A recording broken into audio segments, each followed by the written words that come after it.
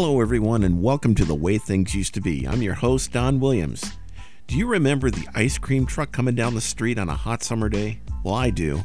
And when we come back, I'm going to talk about my experiences with an ice cream truck, not just as somebody buying ice cream, but actually working on one as well. Don't go away.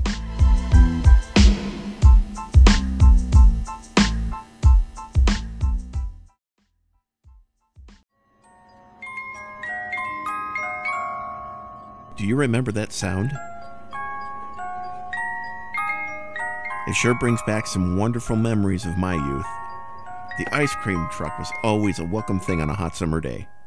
I remember meeting the truck out on the street and how the driver had to get out and open the freezer doors on the side to get the yummy treats that I selected.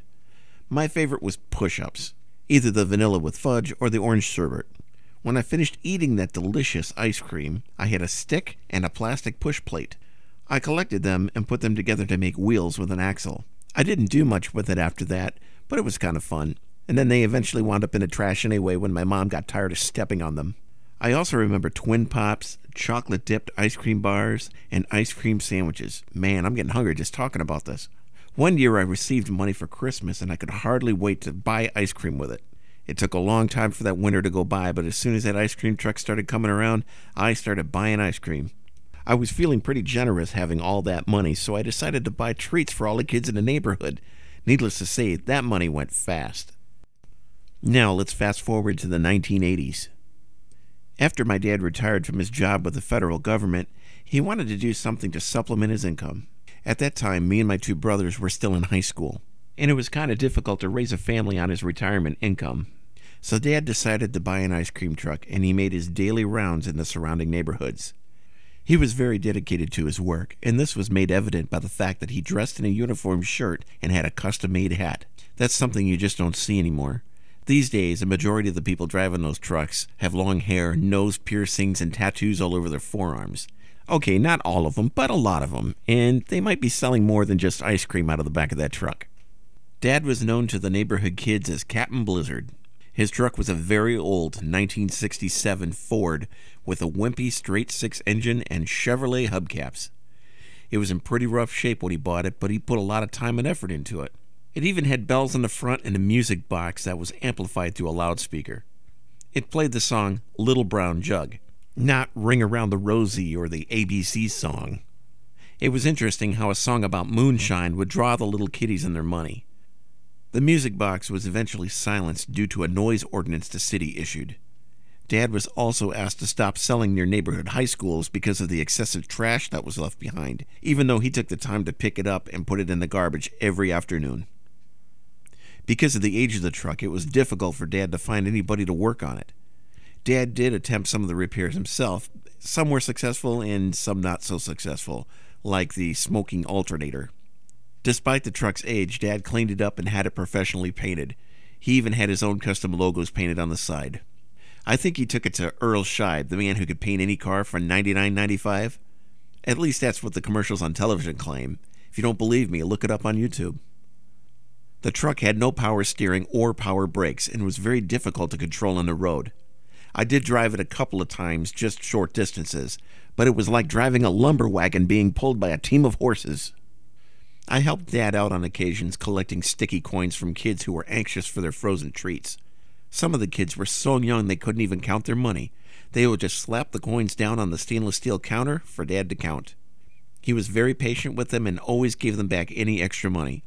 I sometimes think he even let them get away with not paying enough. That's just the kind of man my dad was and still is.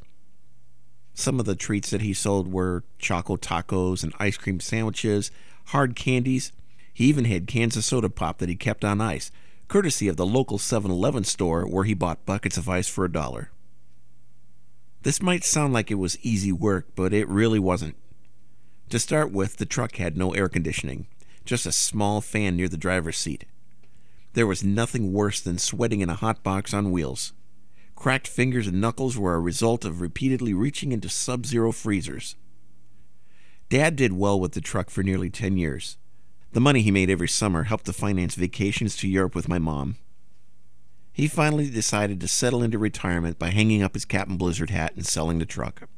Many years later, I saw what I thought was Dad's truck, so I stopped the guy driving it and decided to talk to him. And while I was talking to him, I looked around, and sure enough, it was Dad's truck.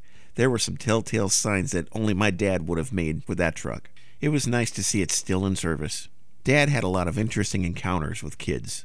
One time while he was conducting business, another kid reached around behind him, grabbed a handful of suckers out of the display box, and ran off. When my dad yelled at him to stop, he pulled down his pants and gave him the full moon. As far as I know, that was the only time he ever got ripped off. So I didn't work a whole lot on the ice cream truck with my dad, but it was an interesting experience to say the least. I don't know how he did it for 10 years, but he sure did. And he made a positive impact on the neighborhood kids. Hey folks, just a side note, the music box that you heard at the beginning of this podcast is the actual music box out of my dad's ice cream truck. That's the only thing that we saved from it before he sold it.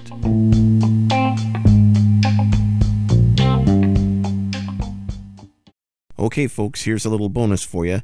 Here's a TV commercial from 1986 for Earl Scheib, the guy who could paint any car for $99.95. I'm Earl Scheib. I'll paint any car for just $99.95. This week only, Earl Scheib will give you $20 metalwork absolutely free with your paint job. Earl Scheib does complete body and fender repair. Come in for a free estimate. Insurance work is welcome. That's $20 free metalwork this week only at Earl Scheib's.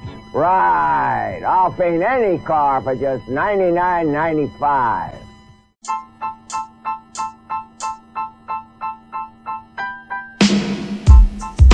Thanks for joining me once again on The Way Things Used to Be.